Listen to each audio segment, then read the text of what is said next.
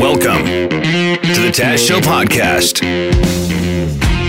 Taz, Jim, Devin Peacock here in the FM 96 studios, and it's good to have you back here, Jim. After your cottage weekend, you went up to the Elliott Lake area where the Kelly family has laid down some roots, built a couple of cabins. You have a good time with the fam? Had a great time. Brought the dog up this year, boated around, drank a ton. You brought your girlfriend, too.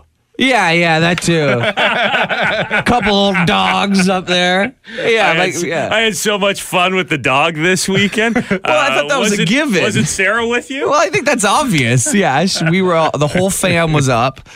It was a great time. But on the way up, I was reading Twitter and reading about those BC murder guys, those two guys who are still on the run. And Ontario Provincial Police were saying, look out, Ontario. These guys are coming down northern Ontario somewhere. Yeah, we mentioned it. We said it. Was it Kapuskasing?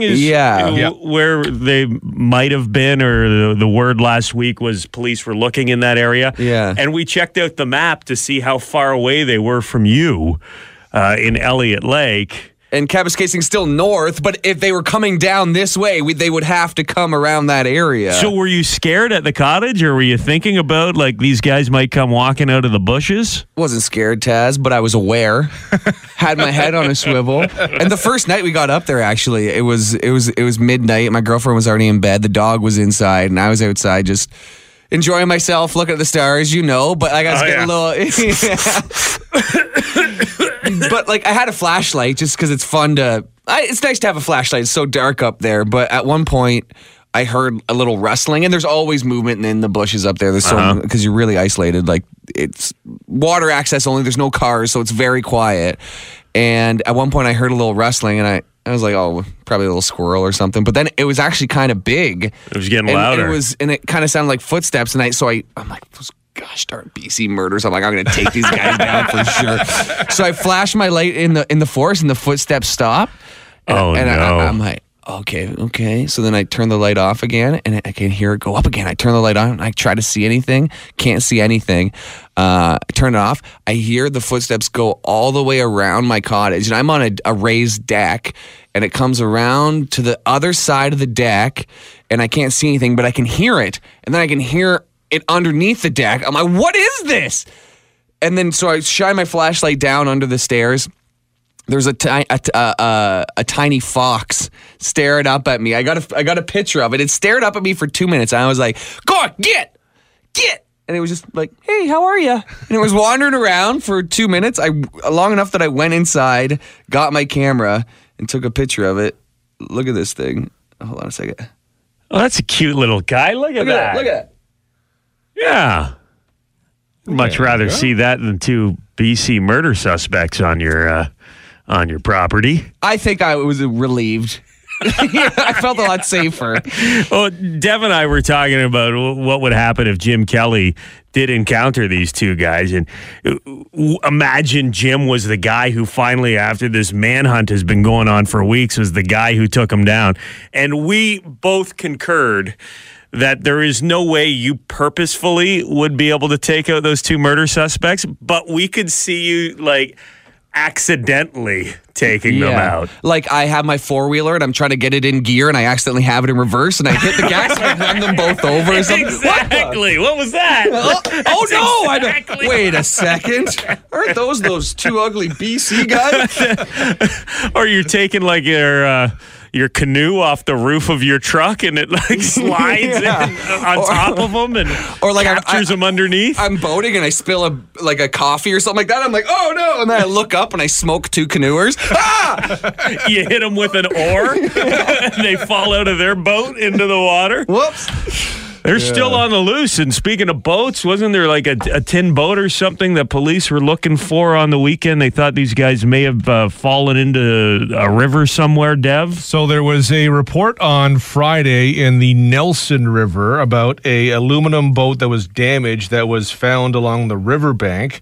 And so the RCMP's underwater recovery team searched over the weekend to see if they could find anything. They did not, so they ended the search on Sunday. So there's still no sign of these two guys. Crazy, man. What would you do if you heard this noise coming from the bushes, Jim?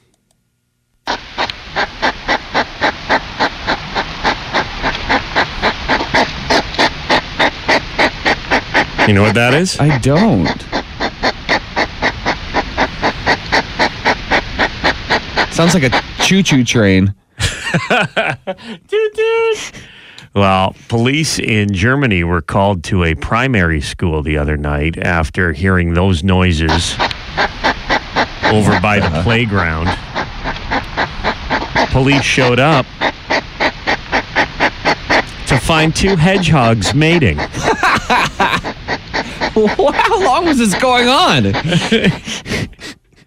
Once you get in there, you're a hedgehog. I guess once you get in there, you got to enjoy it because it's a pretty tricky situation navigating around those spikes. But if I'm picturing Sonic, and that guy's real fast. Well, I'm glad you're picturing Sonic because I was picturing Ron Jeremy. The hedgehog. I want to see you peacock, cock, cock, your peacock. Yeah, Peacock is here, and I love this story, Dev.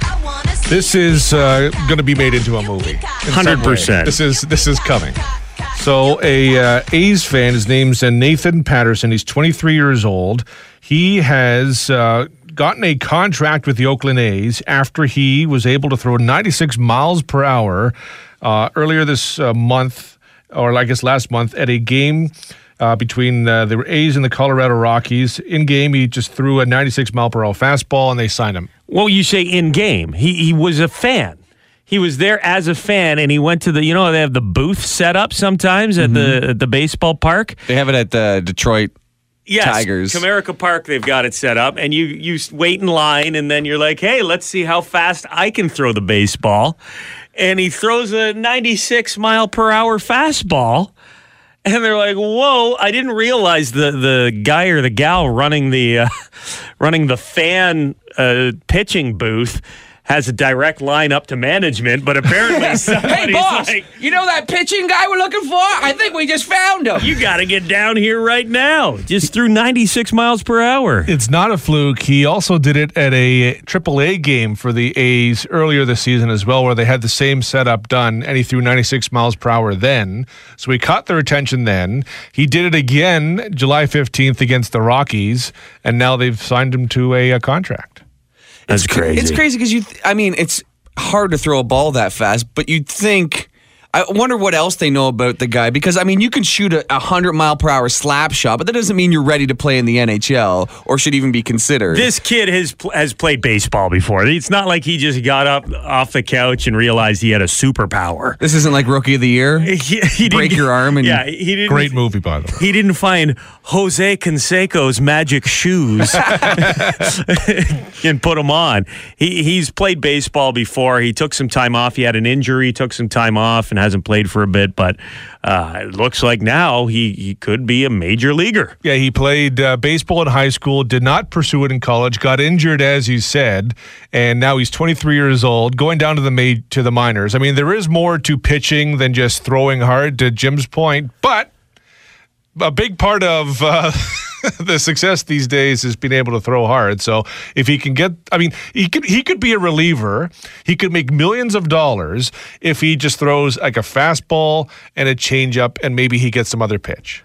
And he can do it with accuracy. Plus all the Disney money when they make this, as you mentioned at the start of the segment, inevitably make it into a feel-good movie, right? This happened a couple years ago with a guy with the Texas Rangers, Tampa Bay Rays. He was like he had the whole Hollywood story. It became a movie. Mark my words, movie coming here.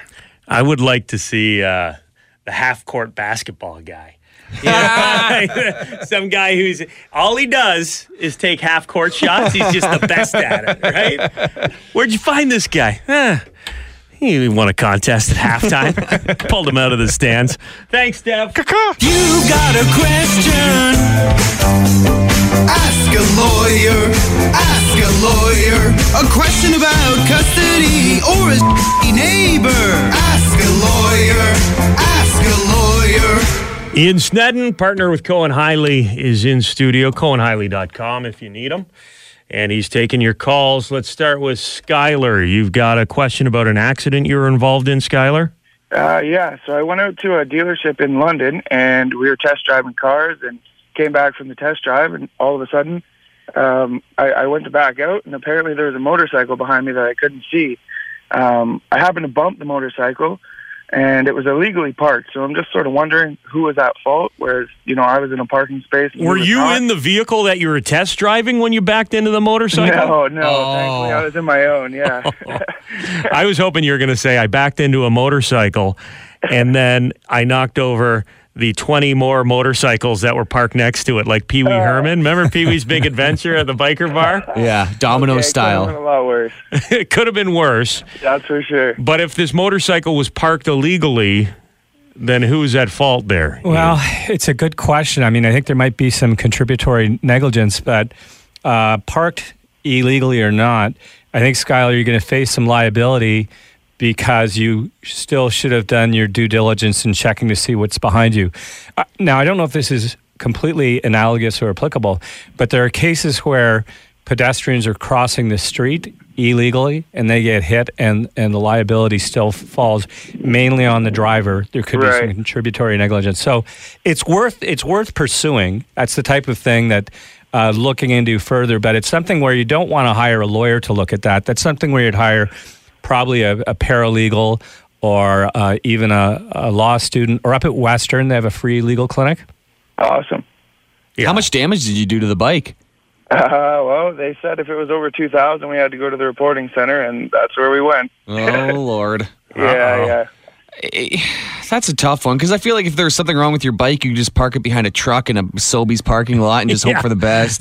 Get somebody to back in. Yeah. Like if you got in an accident, you damage your bike, then you just wheel it behind a car. A cube van. Look what you did. Yeah. Thanks, Skylar. Good luck with that.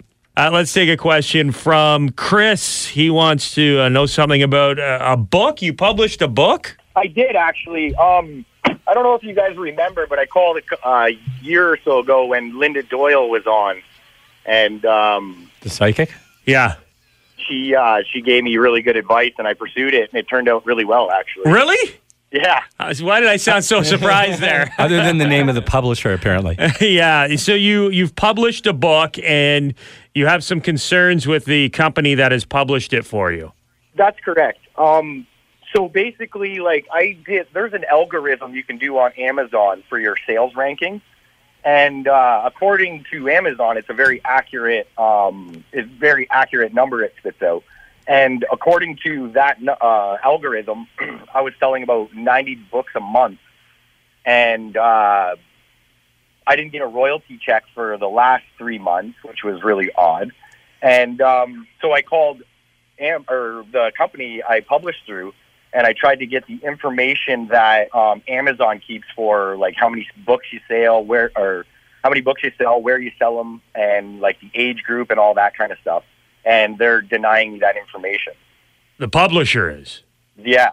It's almost like they don't want you to know how many books you're selling. Exactly. And I've heard that, those types of publishers, they'll, not be completely honest. And I just want to know if I'm being ripped off or not. How can he get that information? Is there something that he can do, Ian? Well, I've never written a book, so I don't know much about publishers, but I would think I'd start with writing to the company or having a lawyer do a demand letter to the company, see what they pull up. If not, I mean, there's always a lawsuit available. If they won't comply. Yeah. I'm sure as you're Ian has said to. on this show multiple times, you can sue anyone for anything. Right. Yeah. But, yeah, I mean, it sounds to me that they would have to disclose that information. But without looking at the contract you signed, I wouldn't know. It just seems to me, common sense tells me you're entitled to that information. Yeah, especially when the very first thing they told me that everything is 100% mine, and that's what they sold me on. So how do they get paid? Every time I sell a book, they keep a percentage of it. Right. Okay. But if they're not telling me all the books I'm selling and then keeping all of it, that's going to be a problem. No kidding. What's the book about? It's called A Monster in the Making, An Accidental Creation, and it's about a young boy that a fictional story about a young boy that grew up in a pretty hard life. Both of his parents were addicted to drugs, and the mother ends up murdering the father and getting the kid to help get rid of the body, and then it's just all downhill from there. Well, yeah, it sounds like that is pretty low down the hill, hopefully. Yeah. It's the feel-good book of the year from FM 96 listener Chris. So, Chris, have you contacted whoever your contact is at this publishing company in writing, or just had a verbal discussion? Verbal discussion. I talked to them yesterday, and she got very defensive and basically didn't really give me a reason why she can't give me the information. Just send a letter or an email and try to get a response in a letter or an email, and then take that to a lawyer and get some advice if they don't give you what you want. That's great advice. And kudos to Linda Doyle for getting Chris's writing career off the ground. Nailed it. Pretty exciting. Jim, you've pulled up the book on Amazon there. Is that what you were doing? Only 3 copies left available. Simple math, Chris. You want to know how many books you sold? How many did they start with? Yeah. Because there's only 3 left in stock. If you want to pick one of those up. I think Linda Doyle bought every copy to make her psychicness seem more legit. Either way, those books have been sold. Chris needs to get paid. If you have an issue you need resolved, you need a lawyer to get the job done for you, you can contact our friends at CohenHiley.com. Ian Sneddon, thanks for stopping by, and we'll see you next month. See you next month. Pretty sad weekend news-wise. Shootings in Toronto, shootings south of the border down in the United States. And gun violence here in London, Ontario. This is a story from last week that people in the Forest City should be aware of. We found out that a road rage incident was responsible for a guy getting shot in the face here in London, Ontario. Yeah, the story dates back to May. The update came, as Taz said, on Thursday, where a $10,000 reward was issued. They're looking for information leading to the arrest of what happened. So back in May, there was a road rage incident where a Chevrolet Cruze was being driven erratically. That car had an interaction with a different car. The other car leaned over to say something to the Chevrolet Cruze. Gave him the finger, right? And then gave him the finger. And at that point, the person in the Chevrolet Cruze pulled out a gun, shot. The gun grazed part of their face, took out some teeth. The victim out of hospital, doing better. They found the vehicle a couple days after this all happened back in May, but the actual suspect himself, they have not located, and they are still looking for. It's not much of a description, unfortunately. They are not known to the victim. They're described in their 20s with a slim to average build. That's why you got to just let it go, man. I know it's frustrating driving around this city right now with all the construction and the traffic issues, but take a deep breath and mutter something under your breath maybe, but do not engage. You never know who's in that car next to you. And what's the best that could happen? You're never going to resolve anything or feel better about the situation. And there's a lot of angry people on the road. This isn't anywhere close, but I don't know if I cut a guy off, but somebody was mad behind me, zoomed out beside me and threw like a full drink at the side of my window. What? Yeah. When was this? This was like 6 months ago. And it scared the hell out of me. And then why have you not told us this story before? I kind of forgot about it until now. But I didn't chase anybody or anything. But if you're willing to zoom around somebody, roll down your window, throw like it was a McDonald's drink, because when I pulled over and stopped when I got home, the plastic lid was jammed in between the door jamb and still fluttering in the wind. What did you do, Jim? I don't know. I was turning left in the turning lane. On Oxford, turning on to Wonderland, and there's like those longer turning lanes that have the I don't know how to describe them, but they're yellow lanes in the middle, in the median essentially, and then those eventually turn into an actual turning lane on Oxford. Yeah. I don't know if the guy was coming up in the yellow part before it turned into an actual turning lane into an intersection, and I pulled in front of him. I don't know exactly what happened. Something had happened. I must have cut this guy off. I did not see him behind me. Was it pop or a milkshake? I think it was a pop because I feel like the milkshake would have stuck around for a while. Yeah, it would have been worse if it was a milkshake. But I mean, you're lucky. if my window was open, it could have came and smoked me in the face, and I would have, hit a light pole. If you had a gun in your car and somebody threw a pop at you, you're like, okay, well, I'll see your pop and I'll raise you a bullet. And I was livid because you feel violated when somebody does something like that. And I was like, I'm gonna follow this guy home. And then he was swerving around traffic to get away from me. So remember, I had the guy who hit my door in the parking lot with his car, and I chased the guy down. Yeah. In hindsight, terrible idea. Who knows who you're chasing? Who knows who you're giving the middle finger to? Who knows who you're throwing a fast food cup full of soda at? It's not worth it, man. And this story is evidence of that. So if people do know anything, Dev, if they have advice or information that may help lead the police to this suspect, where do they go? Call London Police or Crime Stoppers. Again, there's a $10,000 reward for information leading to the arrest. The doling out of that money is at the discretion of the investigators, but call London Police or Crime Stoppers. That's the Taz Show podcast. Make sure to subscribe so you don't miss any future episodes. And remember, you can tune in on the radio, 95.9 on the dial in the London area. That's FM 96 or FM96.com.